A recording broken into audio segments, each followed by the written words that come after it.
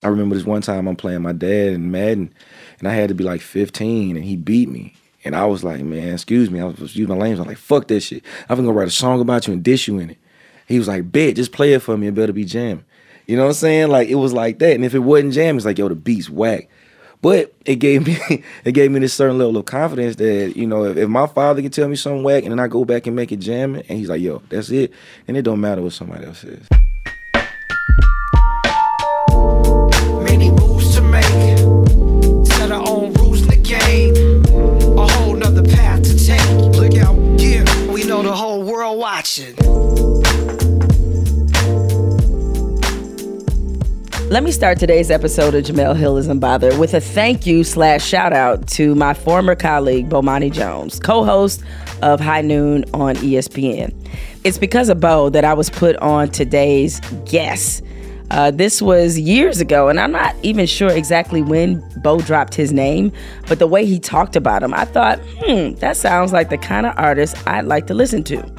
So the first album I listened to of his was called Live from the Underground, and it reminded me of that country rap that I had grown to love, starting with UGK's Pocket Full of Stones, 8 Ball, MJG.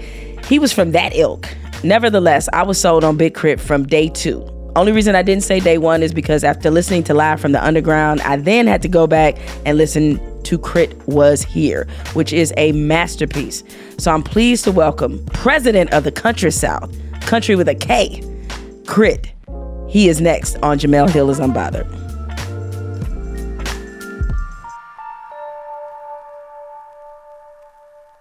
You know, since I'm in the presence of a true Southerner, and you, K.R.I.T., I feel like we should start this podcast with you defining for people the difference between country and Southern. I'm pretty sure a lot of people, when I think of Southern, most people either know about Atlanta, been there before, want to go there, understand what it's brought to the culture of music. And when I talk about Meridian, Mississippi, most people don't know where it is, don't want to go, never heard of it. And to me, that's the difference. I mean, obviously, we're still in the South in that idea, but it's about being country and like trying to rebrand the idea of being a country bumpkin, or some of the stereotypes that have went into being from Alabama, from Mississippi, or Arkansas. I mean, these places are in the South, but they're not vacation destinations. Or just not being in a metropolitan city, period. You can live in New York and then make it to Ithaca and still talk to somebody like, man, you country, like, just because you're not in the city. And so I just wanted to kind of, share my light on that when people are like, man, you from the South too, you should be doing this and doing that. Like, nah, man, I'm country, so it made it a little bit difficult when I went to some of these cities. The minute I talked, they were like, man, so how does it feel to not see buildings and like be in traffic? And I know it's dirt roads down there, so it's a misconception. And we have cities that just our lingo a little different. But to me, even within the specter of what's considered country, it's a difference between, say, being from Louisiana and being from Mississippi. So what are the particular misperceptions that people have about Mississippi specifically? I think a lot of it starts with what you've learned throughout history, things that you've seen in movies that might have kept you from wanting to go in general. And me, I've always, like, I started off very bitter with how I felt because most people didn't want to go, didn't understand. And my music came out pretty aggressive, like, you got to go, we got this, we got that. Like, man, the Southern hospitality is real, our music is jamming. And they be like, yeah, but that movie I didn't like. You know what I'm saying? And so I was fighting that, and then they passed right through my city to get to other cities that were metropolitan. Like, if you taking 20, you're going to pass through Meridian to get to Jackson, to get to New Orleans. So you could stop and you see the buildings. And I just think people just throughout time, jokes, history, and it's just a lot to fight in order to get somebody to come to somewhere they just never expected to go and never wanted to. So what was it like growing up in Meridian, Mississippi? Humbling, because you get used to like anything that you have, you were happy about. You didn't spend a large amount of time in traffic, so that gains you time to like learn from your elders, to explore your surroundings. Because outside of where I was from, we going out into the more rural areas, and we in the woods, and we kicking it, and we just learning to lay back and enjoy life a little bit. And I think that helped me with my music as well, to be a little bit more patient, and want to showcase where I'm from in the best light possible. Now, you've seen a certain kind of evolution take place when it comes to how Southern rappers are viewed. talk to me about what it was like for you and the perceptions people had of you when you first got on the music scene. That I wasn't gonna be lyrical. Really? Yeah, the minute I'm like, yeah, man, I'm from Mississippi, check my music out, like, I'm good, cuz. Because they either think I'm finna do bounce or I'm finna do crunk music. They didn't understand that I love sampling old school music, and I had an understanding of East Coast, West Coast, and Midwest, because they only played the top 10 records in the country in my city. So I didn't have an understanding of what my underground music would sound like. I was listening to LL Cool J, Jay-Z, you talking about Biggie, then we listening to Pac, we listening to Cube, we listening to all these people.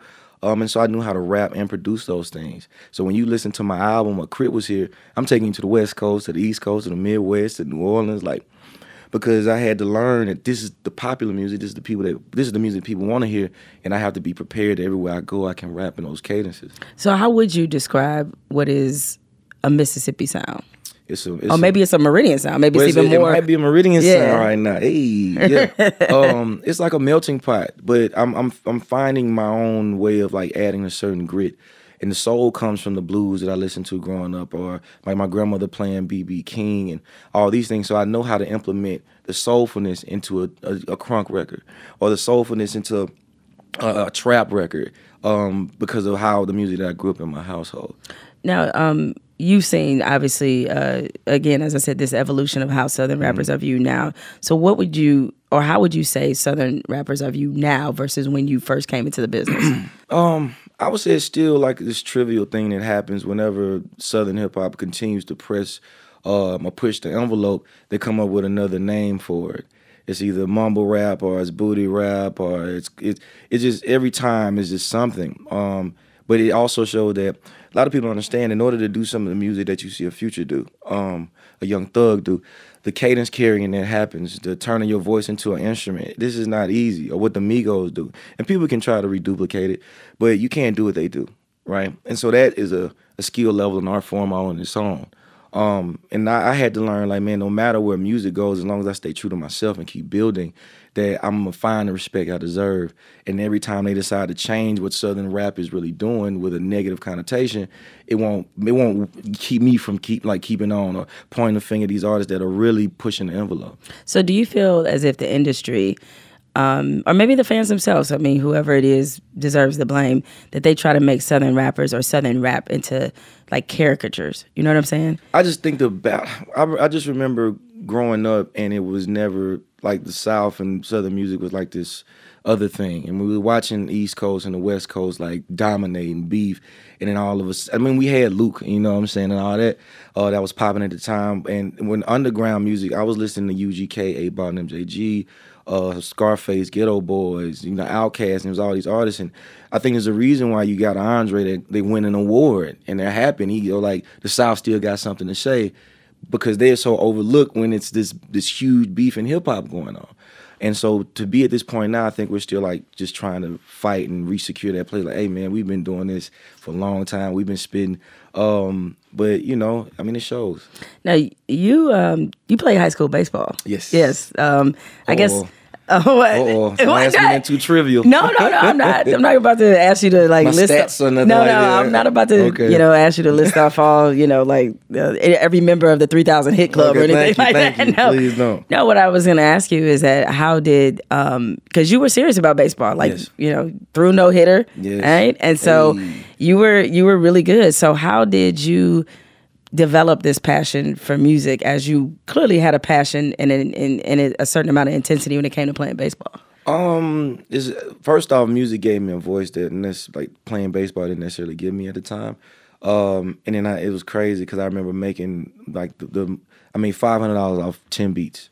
And I was like 13 or 14, and I'm like, baseball I had made no money off of at that point, obviously. I traveled to Atlanta, sold 10 beats, made $500, came back, and I went shopping. First off, I bought the Paul Pierce shoes that came out, 2 Dickie outfits that had big K.R.I.T down the side, and I went to school, and it was like, whoa, music is way more lucrative right now than playing baseball.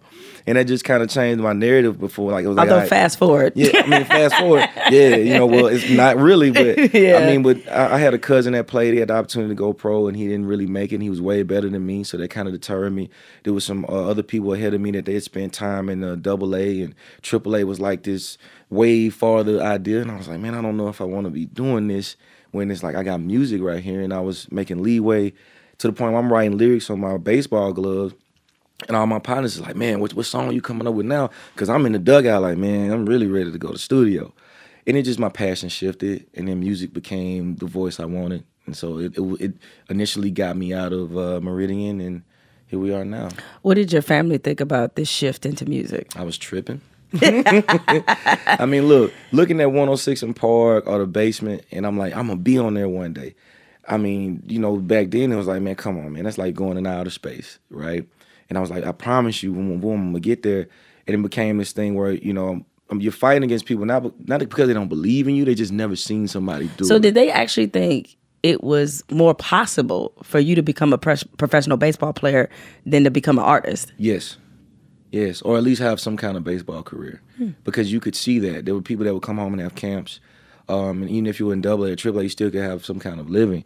But being an artist or a rapper, and really in the time, there was only one person from Mississippi that we could look at, which was David Banner, that had actually made it. I mean, he had Boo Rosini. He was doing it, but Banner was it. And then when you hear his story, it's like, man. So for me to have to leave Meridian, end up in Birmingham, then end up in Atlanta, and the transitions and not really having any supervision, and then my parents is like, what's going on? It made it a little difficult for them to believe. And I come back and I'm 145 pounds and stuff like that. Make them a little scared, you know. Yeah. So what was it that you either did or maybe something you said? Like, what was it that convinced them that, hey, he's going to be good at this, that he's got a future here? It was the music. The music was the sole thing why they like, you know what, all right. Because every time it would seem like it was almost over, I'd drop a song or I'd come out with a mixtape, and they could hear the growth even though it was turmoil around me. So they knew that he's got to, I don't know how he's finding the energy to keep doing this, but he is. And I think that's what kind of kept things going. And God just kept throwing things in my life, be it selling a beat or somebody wanted me to mix an entire mixtape in one night, and that'll keep me going. So in 2010, you made the coveted XXL freshman class cover. It was you. 2011. It was 2011, okay. Yeah. But it was you, Kendrick, YG, Mac Miller, Yellow Wolf, Meek Mill, Lil B. I think that's who it was. When you think about that cover, like, what kind of comes to mind? Hey, man, we made some moves. We made some independent moves. There was some Grammy people in there. You know what I'm saying? R.I.P. Mac. Sci-Hi the Prince was on there, too. I want to make sure you come on now. Yep. I was like, I felt like I was missing somebody. Yeah, I think all of us were able to really find a space where we could just be ourselves after that. Because that was like we signing deals and everybody like, oh, man, we finna start touring with bigger artists, and like all our OGs is starting to mention our names. And I think underneath all that pressure, we was all able to like really become the people that we were even then. Because I remember talking to Sci-Hi and I was like, bro, this shit is so crazy.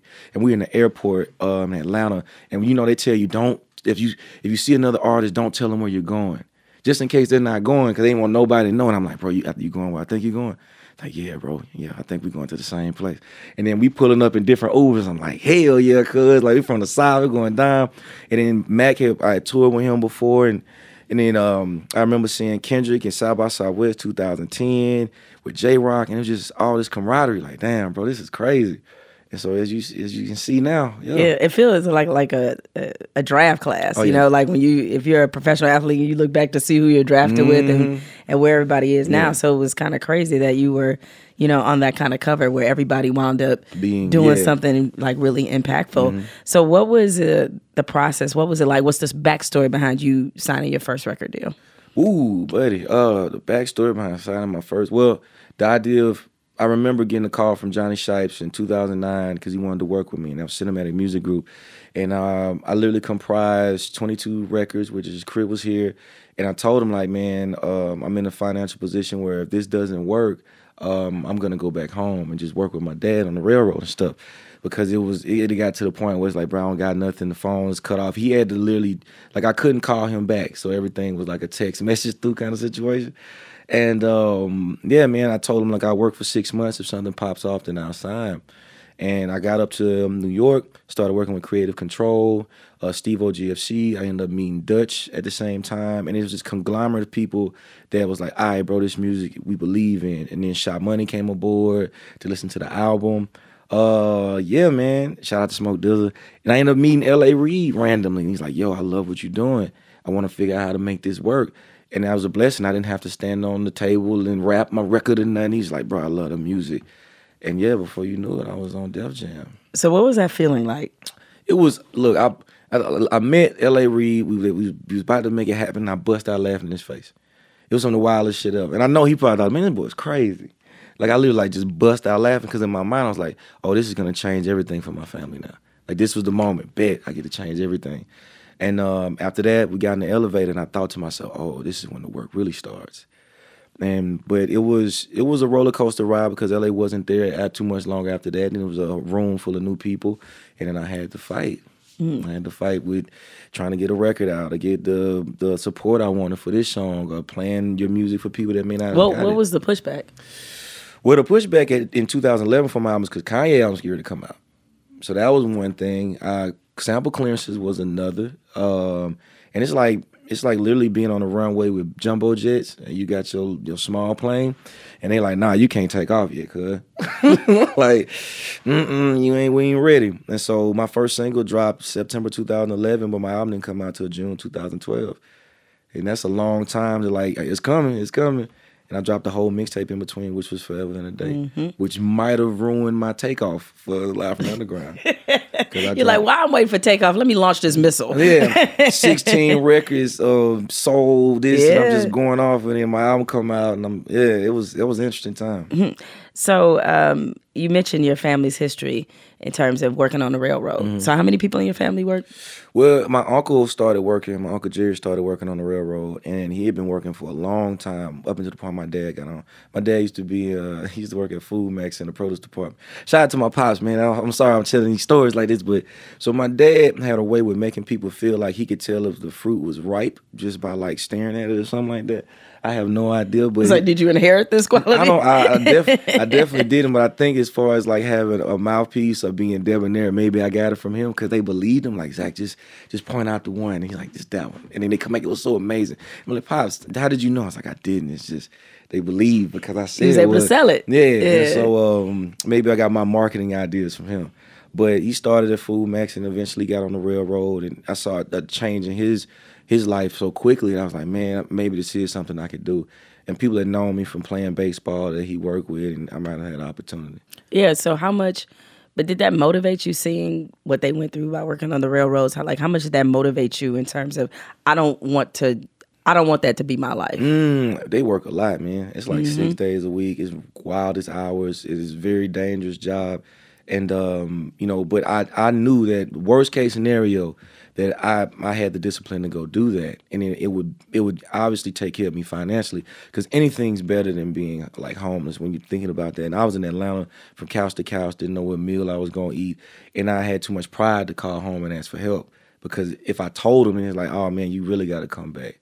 So it was like a real last hurrah thing for me when K.R.I.T was here. You and your pops have an interesting relationship. Yeah. I've seen other interviews you've done, and you refer to him as your best friend. Yeah. And you've talked very openly about some of the ups and downs in your, relationship. How did you? Because I don't think it's just black men and black fathers. Because I do think black women go through this too with their mothers. Like, black parents spend a lot of time trying to obviously protect their children from what's happening in this world. And the only way most of them, from a certain generation in particular, could know how to do that is like through heavy-handed discipline or like just getting at you. Like, so no friendship actually develops. So I'm not saying that, we know we ain't supposed to be on their level, quote unquote, you know what I mean? Especially coming up. But how you seem like you were able to successfully kind of change your relationship with your dad. How did you do that? Well, it would be with my dad and my mom. I think, and they divorced when I was 5, so I never really saw them as a together thing. And so that in itself made it to where when I had a problem, I could choose which one I wanted to talk to. And the way that they would share dialogue with me, it wasn't like the pressure of like, well, let me see what your mama think. It was like, well, this is how I feel. And then I could take certain components from that. And over time, growing up, I got to a point where my relationships with them were so open that I had freedom of speech. So I was making music, I was rapping, I was 13, I was cussing, and who you gonna play your music for? Your friends. So I'm playing my record for my dad because he got knocked in his trunk. I'm playing this soulful love record for my mom. Like, Mom, what you think about this? And I'm rapping about certain things that would be more adult, and they would give me their honest opinion. And then that just opened up this dialogue. If I was ever having issues, not only with music, school, relationship, friends, I could be brutally honest, and then they would be brutally honest back. And then same with their relationships and their friends and all that. And so it just made it easier to talk. And so I remember this one time I'm playing my dad in Madden, and I had to be like 15, and he beat me. And I was like, man, excuse me. I was using my language. I was like, fuck that shit. I'm gonna write a song about you and diss you in it. He was like, bet, just play it for me. It better be jamming. You know what I'm saying? Like, it was like that. And if it wasn't jamming, it's like, yo, the beat's whack. But it gave me this certain level of confidence that, you know, if my father can tell me something whack and then I go back and make it jamming, and he's like, yo, that's it, and it don't matter what somebody else says. I think I'm more amazed that your dad beat you in Madden.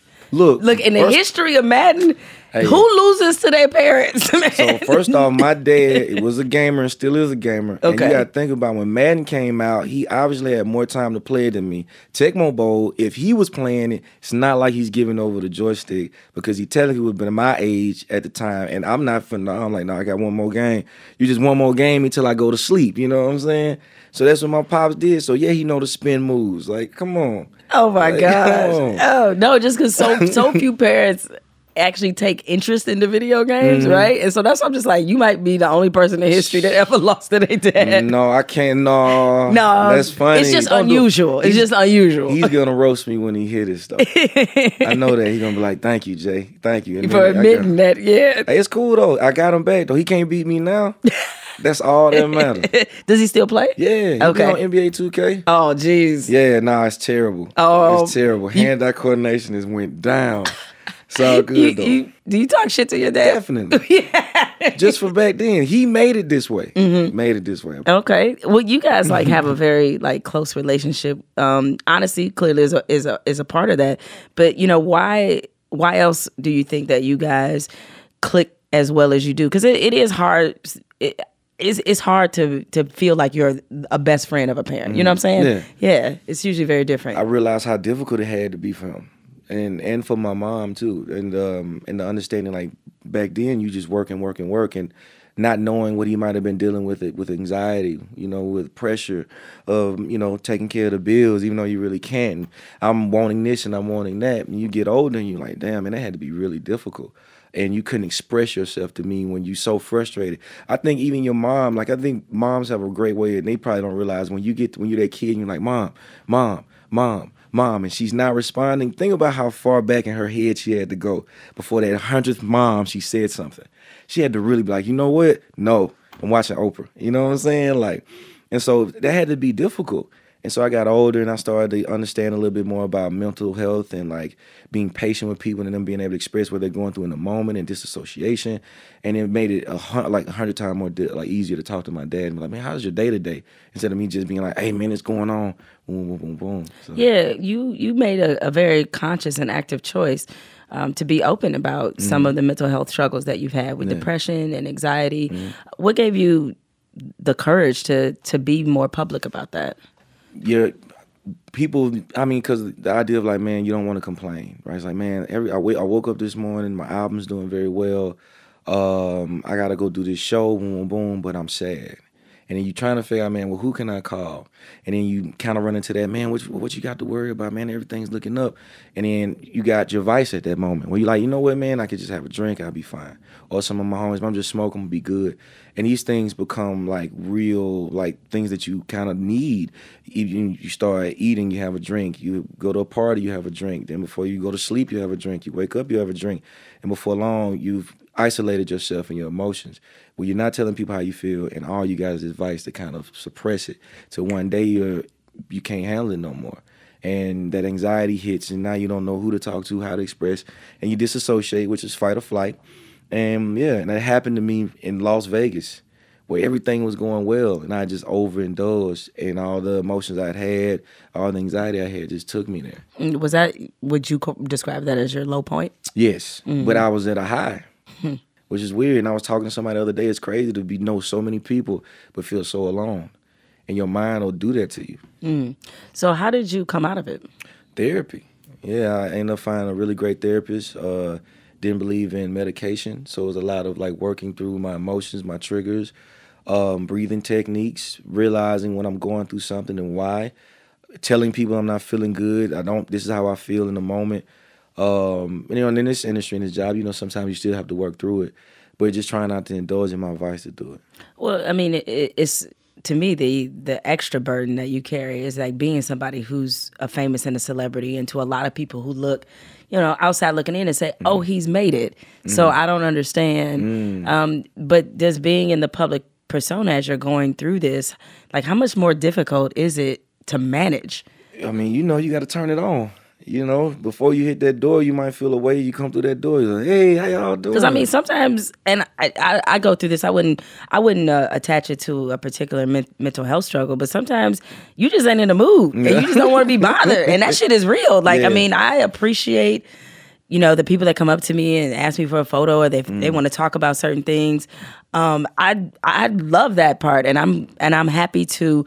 I'm happy to oblige him, but there are days where I'm just like, yo, I am not in the mood for this today, you know? And so imagine you build up the reserve to just know that, I'm out in public. Somebody may come up and speak to me. I'm not really feeling well, but I'm preparing myself for it, because I can't really, I don't want to put what I got going on off on them. And if they're excited and they're trying to give me positive energy, then I might really need that in the moment. Because I might have just got off the phone, super negative, and it's probably like, yo, I love your music, I love what you're doing, I just want to I might need to that might help me out of the situation. So I try to keep that in mind. Well, is it hard too? Because not only are you in the entertainment industry, you're also a rapper. And there's a certain machismo that rappers are supposed to have. Y'all supposed to be, bulletproof and not feel anything and be thugs, and all this other stuff compared to how some people stereotype you. So does that make it even harder because people look at you to some degree like a superhero? Believe it or not, so when it comes to the music, I've been able to rap about like this full spectrum of myself. So records like The Vent, records like Yesterday, records like Price of Fame. I've given people a look inside when I don't feel like Big K.R.I.T. So you feel like you've been vulnerable enough to where they know. Well, you say Justin. Yeah. Because I don't get I just more like, oh, I'm in trouble. But I mean, to do Forever's a Mighty Long Time, and you have a Big K.R.I.T. side and I have a Justin Scott side, I was able to give people both and show them what I go through. And so it makes it a little easier when they walk up, and sometimes they might can see it on my face. And I'm like, you know what, man, and that's a step in the right direction, Yeah. What's interesting about your fans, and in a way, I guess before they got to Fallon, it kind of reminds me of the Roots fans. So the Roots are, I struggle because I feel like to some degree when I say the Roots are my favorite group, though I've decided that I'm a cheat and put them into the category of being a band. Okay, because they are a band, right? Yeah. Outkast is probably my favorite rap group, right? Outkast and NWA. Depends on what day it is, right? You know what I'm saying? Yeah. Some days it's like... When you don't feel like talking to nobody, it's NWA. Hey, it's NWA. Some days it's, gangsta, right? And the Roots fans, at least pre-Fallon, I think that's a dedicated group. Yes. Like you're not a fan of the Roots, you fuck with the Roots. Yeah. Your fans are the same way. I didn't know I could cuss like that. Oh, yeah, we can cuss. Yes, that's the beauty of it. That's awesome. The passion behind it. Yes, your fans fuck with you. Yes. So what is it about that relationship that you have with them? Why do you think, they're so dedicated, So what is it about your relationship with them that you think that has allowed that kind of love to, develop? I think it's building a family. The idea of multi and the brand, and even my rap name is supposed to be bigger than me. K.R.I.T. is being a king remembered in time, and everybody should want to be a king remembered in time, a queen remembered in time. Multi stands for multitasking. So you have to play multiple positions in your life to ensure your success. I think we all can understand that when you got to go do this and do that, and then you want to be the best, and this is happening. But in making it more of a family thing. Like, I don't feel like I'm entertaining when I get on stage. I feel like I'm creating moments, and we're getting this off our chest, whatever we're going through. And this particular song resonated with you so much because you were going through it. You want to rap it back to me as I rap it to you. And I think the humility of it, and me also expressing what I've went through, and we documenting in that, and me growing on a musical level, and they can see the person that I was when I was 25 is not who I am now. I was 33, and that, oh, I know you got kids now, so I hope you play the clean version, and I promise I'm gonna make the bass a little bit lower so the baby, it's these things that they know that I do because I'm aware of what it's like to be human, and I'm not trying to be this superhero guy. Like, no, I love making music, and I just want them to grow with me, and vice versa. Yeah, because it feels like a lot of the fans of yours that I talk to and just personally know, because we all love your music, they talk about you like a family member, and like you have a lot of day ones, like people who like been fucking with you from the beginning, and that's kind of unique, really, to be honest, in a lot of different fan bases. Like, I'm sure you got plenty of Jay-Z fans that been rocking with him since the beginning of time. But, there's a lot of people that came in with his more successful entry points. And so the relationship is just kind of different, if that makes any sense. Well, I got to give a shout out to Mina. Mina is, she's definitely a day oneer, but to the point where when social media started pushing with Twitter, like, she was one of the first people that's like, yo, you need to be tweeting more, you need to be doing this, doing that. And then even the idea of creating K4L, and now Mina is multi, she works with us, like we fam. And so it's growing these relationships where people have been so influential that we become business partners too. And it's like, when it's a beautiful thing. And just over time, I think, you grow. And I always told people that I'm like their country cousin. Again, I'm bringing you to somewhere you never thought you would go before, and enlightening you in a way where it's like, damn, man, I want to go there now. So, yeah.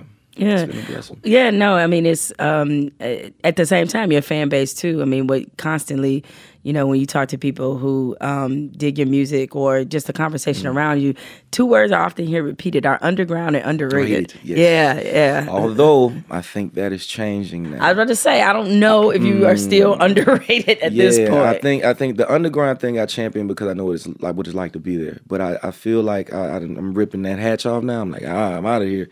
And with being underrated, man, that's left up to opinion now. I think there's somebody's in the barbershop right now going hard for me, right? You know what I'm saying? Like, there's somebody that's at the family barbecue like, man, you gonna play that K.R.I.T record though. So it's just, they become the street team now. And again, I'm not from a metropolitan city. It's 43,000 people where I'm from. I've been able to go different places.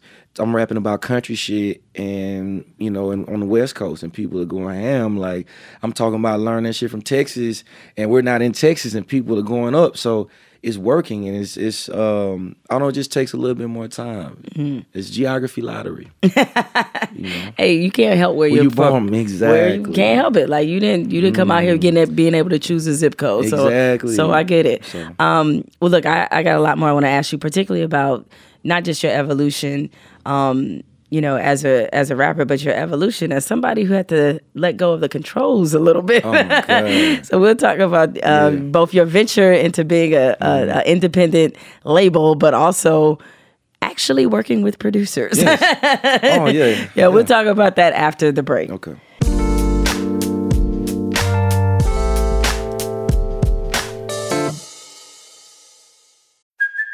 Hey, it's Kaylee Cuoco for Priceline. Ready to go to your happy place for a happy price? Well, why didn't you say so? Just download the Priceline app right now and save up to 60% on hotels.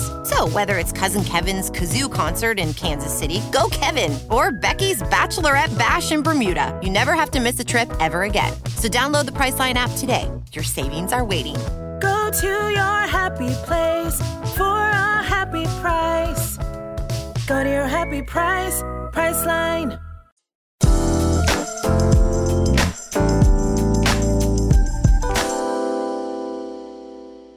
So another kind of change, I guess, in this evolution of K.R.I.T is like you produced, one of my producers looked this up, you produced 70% of your music, right? Out the gate, you did everything, right? You did everything but sell the popcorn, as they say. Exactly. But now, in your latest project, you actually let somebody produce you. Yeah, we did. What made you change and go from the dude that's always in control and spearheading the project to actually handing the reins over to somebody else? Well, it's the crazy thing. So I went to Rico Love had a music conference. It'd be roughly 2 years ago now, and we were sitting there and Mace's on stage and we're talking about his records and music, and in front of like 400 people, Rico Love was like, "Yo, I think you're doing a disservice to the people that love your music, but not trying to make bigger records and working with people." And at the time, I had been talking to my manager anyway about getting out of my comfort zone and just working with other artists. And I was sitting there like, damn, you're right. Like, you know what I'm saying? Like, maybe I have become too comfortable with where I'm at. And I was like, you know what? In front of all these people, like, man, we're going to work on my next album, right? He was like, bet. And then I literally walked out the room. I called my manager, Dutch, like, yo, I'm going to get in with Rico, I think, for this next album. And that's when it started. I had played him like 15 records while we was out there. And it was like, yo, I like these, I like those. I think we need to elevate this. And the key thing with him was like, bro, you're going to be able to be yourself. It's just the sound we're going to elevate, right? And then I was able to get in with Danger, DJ Camper, Khalil. Man, I'm finna forget some names. I'm so sorry if I forget your name you produced. Oh man, I'm forgetting right now. We've been on the road so long, but it was just working with all these people. Wallace Lane was one of them. Tay Beast was one of them, and working with all these producers. And like, man, it just gave me an opportunity to like just be a little bit more creative in the writing perspective.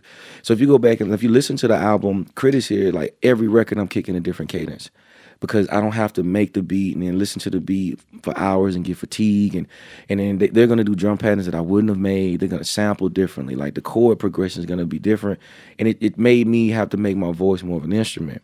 Shout out to Wolf the Michaels because he produced on it too. And I think people could hear the growth more. And then we worked with Jason Joshua, who did the mixing. And I promise you, his clarity in his mixing, I never heard myself like that either. Every inflection, every word drop, the country swing, all that, it was like right in your face. And so I think this album was like, I needed this album. I needed it to feel like this and to show people that I'm willing to step forward. Was it difficult to adjust? Yes. Okay. Yes, terribly difficult. Terribly difficult. Terribly difficult. Did it cause, conflict's probably too strong of a word, but, you used to being in control. Mm-hmm. So was it hard to just kind of say, hey, okay, you do it? Okay, so you're in the room and they play a beat and everybody's digging it and I have no idea what I'm going to say on it though. And that was the beginning. That was the first, like, damn, I don't know how to approach this. I don't know how I'm going to sound on this. And Rico and them was like, bro, just try it. And I'm talking about, some people be going to sleep and shit. Like, I'd be working for a minute. And then once I finally get the verses down and we play it back, it's like, this shit hard. Like, and it was a different energy that I hadn't seen from people that were used to hearing my music. Like, my manager probably heard maybe 600 songs of mine, right? But for him to be excited about this particular record, it was like, okay, this is a renewal thing. This is an energy thing that I needed around me. And after a while, it was like, man, play that beat. Boom, boom, boom, boom. I'm on it. All I wanted to do was rap over other people's shit. I stopped bringing my laptop with me. I was like, nah, bro, play me what you got.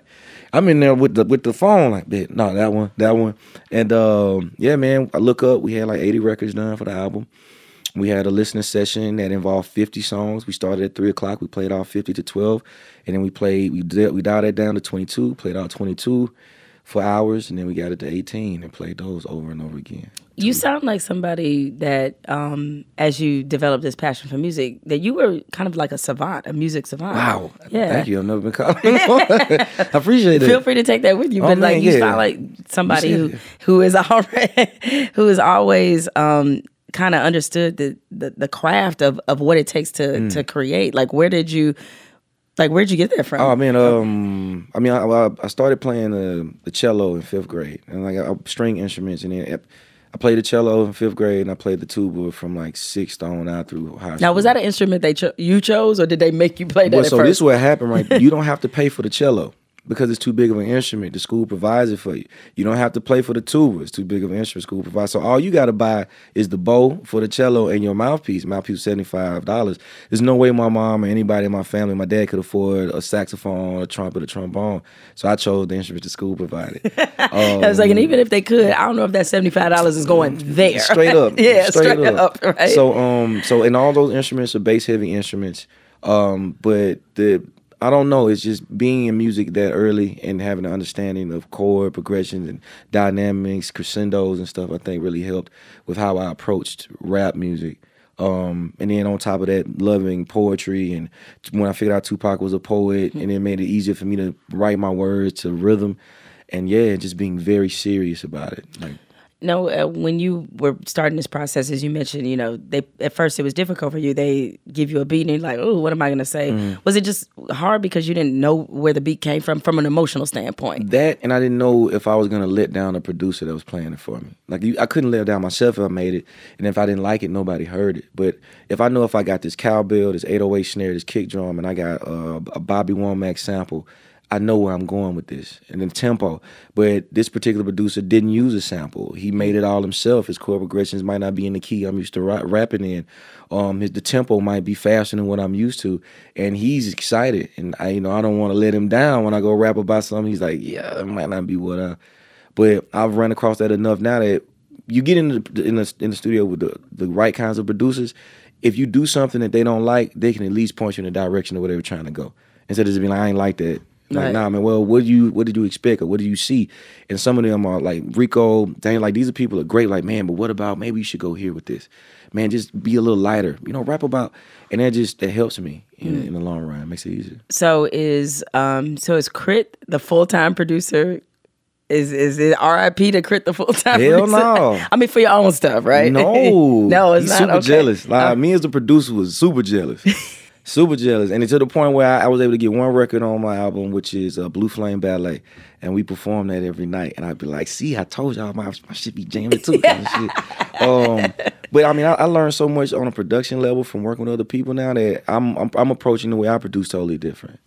Yeah, especially with beats, man. Because they're geniuses, like Camper and Danger, and like with the mic. I mean, all of them are geniuses, but it's crazy to see the lengths that they'll go to make something sound a certain kind of way. How do you think it helped you as a rapper? I just think it made it easier for me to get in the room with other, like, not only other producers, but other artists, other songwriters too. Because I was very protective of what I wanted to rap on, how I wanted it to sound, how I wanted to hook the sound. Now I'm more like, man, what I do, well, again, what idea do you have? I'll play it with the hook. I used to be the person, I'm writing all the hooks. You know what I'm saying? Like, I understand publishing, give me all of them. Now I'm like, man, no, play it with the hook, bro. Let me see where they were going with that. And maybe we tweak it to make it more like me. So do you feel like, now you probably feel like you're more versatile? Definitely. Okay. Definitely. Yeah. Now, as you look forward to, maybe where you want to go with what you're doing now from a musical standpoint, is there a particular muscle in your creativity that you want to flex, or you feel like you want to develop that you haven't been able to yet? Scoring movies. I want to score movies. I definitely want to get into the writing process of them. I think I don't know, we just did some amazing videos in my hometown, right in Mississippi, with a child that did energy video, and she did oh man, I'm going through it right now. She did energy video and K.R.I.T here video, but the way it was made and how it goes now, and I'm like really more interested into the camera things behind the camera and how to put the music to it. And yeah, I think scoring is gonna be. So you trying to be RZA out here? Yeah, oh man, I would love to. I would love to be able to just be behind the scenes and create the soundtrack for it. Well, along those same lines, are there artists you haven't worked with that you feel like you will? For real? For real. Haven't worked with For Real yet. I don't have a record with Timbaland yet, and I need one of those. I don't have a record with Adele. I gotta get me one of them. That would be nice. Kanye, Drake, Jay. I got me one with Lil Wayne. Hey, you know what I'm saying? So you haven't canceled Kanye, huh? Yeah, nah. Production. I mean, he finna do a gospel album. We gonna see. Are you interested to see how this will turn out? Yes, I'm from the Bible Belt. I sure am. Yeah. And I want to see what happens after that. Yeah. Musically. He said he's done with secular music. Hey, man, look. And I'm just, long as there's some powerful stuff, there's positivity for the people, I'm all for it. Not to, I guess, bring sort of a down note to it, but I felt like I definitely should ask you about this. Is one of the artists I know you were supposed to work with was Nipsey. Yes. Explain the backstory to that. So the Believe record that's on the album, originally I ran into Nip in Atlanta. I forgot, it was like an open mic situation. I hadn't seen him in a little while. And I was like, bro, I got a record for you, because I'm working on my album. It was always been this camaraderie thing but we had never did a song together. How did you guys even meet? Cinematic. I was signed to Cinematic, and he was too at the time back in 2010. And I was like green, like new. I get up there and I meet Smoke Dizza, Currency around, Stally around, you know what I'm saying, and Nip, and we had a show. I think it was like a XXL show or something. And I just remember the homie even back then being very adamant about independence and what that means of branding and marketing yourself the way you want to be marketed, and that never stops at all, you know, until even when he got to a point like, you don't need a label, it's a marathon, we gonna do this, and he's gonna do it his way. And then running into him at the open mic thing and be like, bro, I got this record, getting his number, and then really being adamant, like, bro, making it happen, getting the record, and he's like, bro, you know, as far as doing it, like, I got you, and yeah. And that happened, and I remember the morning of, I was playing the song for somebody, and they're like, man, Nip gonna get on this, and then I found out about it. And how did that personally impact you? You're somebody who had a relationship with him. You were this close to working with him. I mean, the answer is sort of obvious, but just give me some insight about how that impacted you, seeing him killed. I kind of I got off of social networking for like a week. I was kind of good on it. It just like it brings you back down. Like you strive so hard to like impact or do something positive or make something happen, or especially in this music industry, you can get really caught up in this bubble of like wanting your record to be heard, your album to be heard, getting the accolades that you deserve, being up there with your peers, and then something like that happens and it has nothing to do with music, and it just takes you away from your family and friends and all of this. And me, it just made me realize, like, man, am I focusing too much on just I want to be heard in this music game? Like, am I not calling my family enough? Am I not giving people that I know they flowers enough and telling me, yo, I love you? And man, I know it's a lot going on, but because it just brought me back to how we ain't, like the superhero aspect, like, nah, bruh, like, And I just had to chill. And I called Johnny Shipes, I called Smoke Dizza, I called Steve-O, and I called people that I knew him before I did, and that knew that it was like, man, like, bruh, are you okay? And yeah, man, it was rough, dog. It was rough, and it's still, you know, one of them things like, man, it's just hard to believe that could happen. Yeah. Yeah, I mean, I still, especially because now, or at least in recent years, there's been so much more content that's been built around the murders of Biggie and Pac, right? And I still watch it because I was in college when they were both killed, and I'm just like, I can't believe that actually happened. Like, it's still, it's to me, it's like it happened yesterday. It's like, this actually happened to two of the most talented people to ever do this in history. And super young. And back to back. Like, it was just, we barely recovered from one, and then it was like, oh, we lose a Biggie too? And especially looking back on it now and just all the stuff that surrounded him, it was just such nonsense. It was so senseless, and so it's still kind of hard to believe that was something that, and then we have actually lived through. And we have so much information now that amongst all the positivity that you could see, like, people showing love, then you find some negativity too. And that's why I have to, like, I got to put my blinders on and cut that off. And then again with R.I.P. Mac, because that was another one, like, man, like, and so it just puts into perspective when I run into my homies and my peers, I'm asking them, how you doing? How's your family doing? Like, I ain't tripped and wanting a real answer. Yeah, a real answer. Like, man, that's the other part of it. Yeah, it's a big thing, man. Well, one thing about Nipsey and is that independence seemed to be a lasting legacy that he will leave. The things that he was doing on the business end, how he was in control of his own brand, and the community. I mean, it was really ahead of its time in a lot of respect. You've adopted a lot of that in terms of like going independent yourself. What's that experience been like for you, being now on your independent vibe? It's been freeing. It's been scary too. When I left the label, I was like, whoa, buddy, like, now we got to make this all happen on our own. But then I realized a lot of the relationships that I built over the time, being respectful to people, radio DJs, when you get in these rooms with tastemakers and stuff, like, I wasn't an asshole. I was really like, man, I really appreciated what they were doing. And so fast forward, they wanted to help. They wanted to be a part of what we had going on. Then most of the people didn't even know I was signed to Def Jam. They just knew it was multi. So the brand, I did it right. I was branding myself all the time. So once we got off, it was like, nah, we still there. All these opportunities are still available. And it's been amazing, but it's still, you have to invest in your stuff itself. It's still hard work. At the end of the day, I'm still out here on this. I'm going hard, like. But now comes the opportunity to have artists come aboard, and I know what it's like to have this for your marketing budget and not blow it all. I know the bare minimum you need to make an album and it still be amazing. And yeah, and hopefully I can bring that to the next artist that comes on. Was this always the plan, or what? Was there other factors that led you to leaving and doing your own thing? No, it wasn't always the plan. The plan was to sign to Def Jam. To stay there. To sign to Def Jam and be this huge hip-hop artist. You know, win all these awards. I mean, that can happen. But for the most part, you realize, like, long as I went into it wanting my music to be heard. That's all. I just want to be heard. And as long as I keep that mind frame, I'm successful. Did you feel like that wasn't happening at Def Jam? I think I lost track of what I wanted. Like I saw what other people were getting, and I'm like, man, I want that. I think I deserve that. I need to be there. And in real life, I think God was like, that ain't for you. You know, my personality didn't allow me to do certain things when it comes to like music or social networking. So I wouldn't be put in a certain position where like, oh, that's gonna make me uncomfortable. So I think my path has been kind of directed towards I can completely be myself, do the music I want, do the videos, interact with people, and it not cause me to have this emotional like guilt or frustration. So what does success look like to you? I'm here. Every day I wake up and something new happens. Like it's amazing now. There's nothing to take for granted. And furthermore, just putting other people in a position to do what they want to do now, I think. So I feel like we need some controversy in this podcast, man. So I have... It's light work. No, we need some controversy, man. So it's a little game I like to play with my guests. Oh, shit. Yep. We're going to edit this out. This ain't live, is it? You lucky it's not live, but it's going ahead. Because I need you on the record about pressing issues in America today. Okay.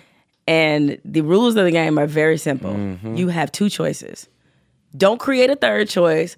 Don't try to add in other factors to help you choose. Like, well, what if is it on a Tuesday or what the... No, Why are you doing this to my Southern hospitality? You know that the country boy in me is like... Okay. I know. And it's because I love your Southern hospitality that I treat you this way. Okay. So you got two choices. You got to pick one. Fate of humanity depends on this. Okay. This is very serious. Damn. Okay. I know, yeah. Real talk. It's called this or that because I'm too lazy to name it. Okay. All right. Salt on grits or sugar on grits? Salt. See, all you guys from Mississippi, all you Southerners, y'all don't all say salt. Some of y'all still saying sugar. Yeah, but that's oatmeal at that point. See, this why I fuck with you. This why you know that. Or cream of wheat. Like, I'm not. It's salt on grits. Yeah, I am. Salt and cheese and pepper. Man, yeah, and you can throw some bacon in there if you just want to. See? Which is hey, all right. I knew it. Collard greens with ham hocks or with turkey meat? Hold on. Say it again. Collard greens with ham hocks or turkey meat. Or collard greens with turkey meat. See, this is the thing. You told me that. See, you about to qualify. Because I got to break it down in age. Like if before I was on my healthy food, grandma is gonna be ham hocks. I mean, if I got to get it now, it's gonna be with turkey meat. Okay, you see where I'm going. I see where you're going. Like, you kind of pick two answers. I'm gonna let you slide because I understand ham hocks. The way diabetes is set up in Black people and the way our hypertension works. I understand this. Yeah. UGK or Outkast? What? UGK. Would you rather throw a no-hitter or hit for the cycle? See, we gotta say what game it happened in though. No, we don't. You gotta be like in the World Series. Would you rather? No, it doesn't matter. I told you don't be adding stuff. Would you rather throw a no-hitter as someone who has actually thrown a no-hitter? I've hit for a cycle too though. I didn't mean to underboss you. I'm just saying. So you've done both. I'd rather throw a no-hitter because the pitcher could be terrible. If the pitcher's terrible, I could possibly hit for a cycle. A no-hitter. Degree of difficulty. Yeah, all the batters ain't terrible. No. Got you. Red Kool-Aid or sweet tea? Sweet tea. So you said if you said purple Kool-Aid, I might have went purple. Really? Is it you like that better than red? It's just I don't know. It all tastes the same. It just hit different, huh? Okay, I got you. It's right, exactly. In-N-Out or Whataburger? Whataburger. Southerner. Ooh, you such a Southerner. Whataburger. Y'all ain't got nothing going with them fries, man. The fries. The fries at In-N-Out are trash. Like the fries at In-N-Out are trash. But the burger is better than burger. Yeah, no. I tell you though, Whataburger, that chicken biscuit, that'll get your life all the way right. I ain't never do the chicken Ooh, biscuit. it'll get your life right. The water, all right. All right, but you pick Whataburger. Yeah. All right, and finally, LeBron or Jordan? Oh my God. LeBron. LeBron, what's your case for LeBron being the GOAT? I don't know, man. I ain't never seen. It's like, first off, he's a small forward, power forward, right? The amount of physical contact and then finesse that goes on, I just think we ain't seen a kind of player like that before ever. I mean, because he kind of run the point and then he can be a center at the same time. So that degree of difficulty, that's a large amount. Mind you, he was able to take a team to the championship that wasn't quite built like any other team we've seen actually win a championship. That degree of difficulty. And he said Booby Miles and he been representing, so yeah. And and I got a partner over here right now that's totally disagreeing with me and everything. And I'm going to catch some backlash, but I said it. That's right. This is for controversial opinions. This is supposed to happen. This is right. This is for the unbothered, right? And you put out there, LeBron. You wrong, but that's okay. You got the right to be wrong. How can you tell me that? No, I'm kidding. No, it's all. But okay, so when I was watching Jordan play, I was at an age where maybe I was viewing it, but I wasn't viewing it the way I view basketball now. So actually having to sit down and like you're watching the game, me at this age, the way I'm viewing it is totally different. So again, the same way you be like ham hocks, or the kid in me would say one thing, but the person watching now, I have to say another thing. The kid in you would say ham hocks. I understand, but the adult and kid in you should say Michael Jordan. No, I'm kidding. Yeah. No, but that's a difficult one. Why you ask everybody? Yeah, I don't ask everybody LeBron or Jordan. I try to tailor the this and that to the people because I know. Look, you made an entire song about basketball players, right? Yeah. On criticism. Yeah. Yes, you did. I did. So I figured this would be right in your wheelhouse. I did it to myself. You did it to yourself. Blame yourself. Okay. All right. All right. Well, K.R.I.T, I know you have a lot of things to do. I want to thank you so much while you spent this time here in LA for coming by. Spending a little time with me. Yep. I may not be a day one. I'm a day 2 or 3, but the whole point is I support you. The music is amazing. So I'm sure you just still scratching the surface for as much as you've already produced. You just still scratching the surface. I'm on it. Yeah. I'm on it. If I'm a new artist all over again, I'm on it. I heard that. All right. Well, K.R.I.T is getting out of here, but I am still sticking around. Y'all know what's next. Fuck it, I'm bothered.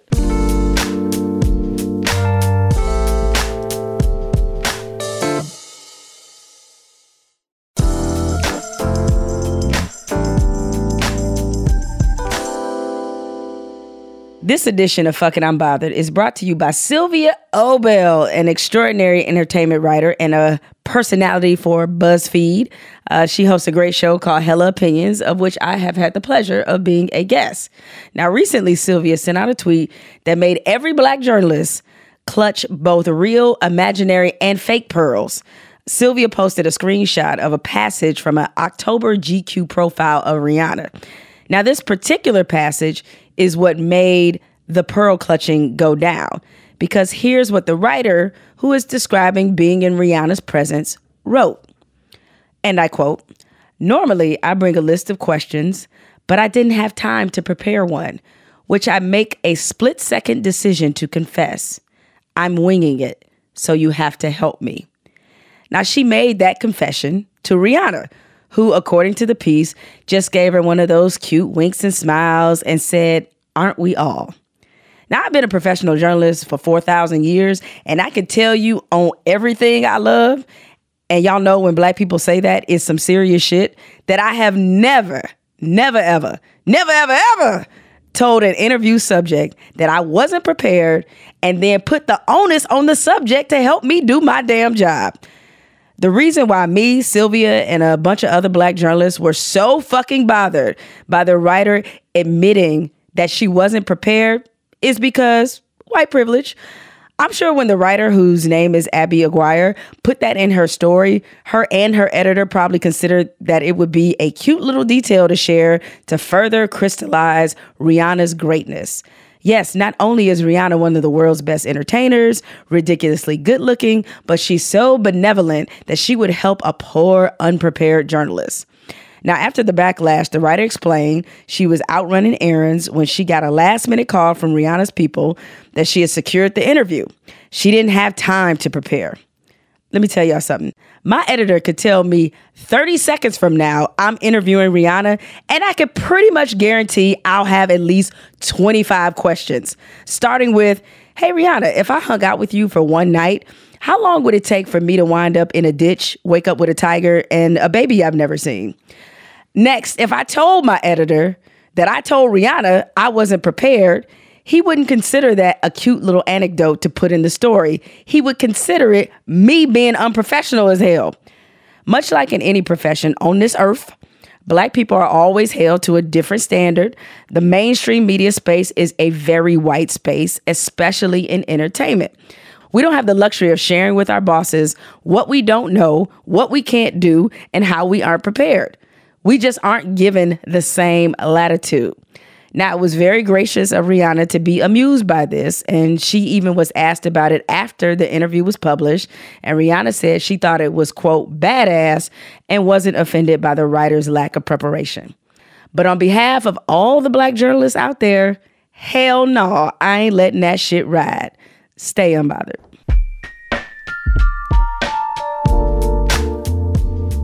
Jemele Hill is Unbothered is produced by Spotify Studios and Unbothered Inc. and recorded and edited by Rich Berner and Cadence 13. Ashley Van Horn is our head of talent. Evan Dick is our executive producer. Jesse Burton is the executive producer for Spotify, and Denise Holly is the program manager. Our theme music is provided by Corey Greenleaf and Ben Darwish. You can find more from me on Twitter and Instagram at Jemele Hill.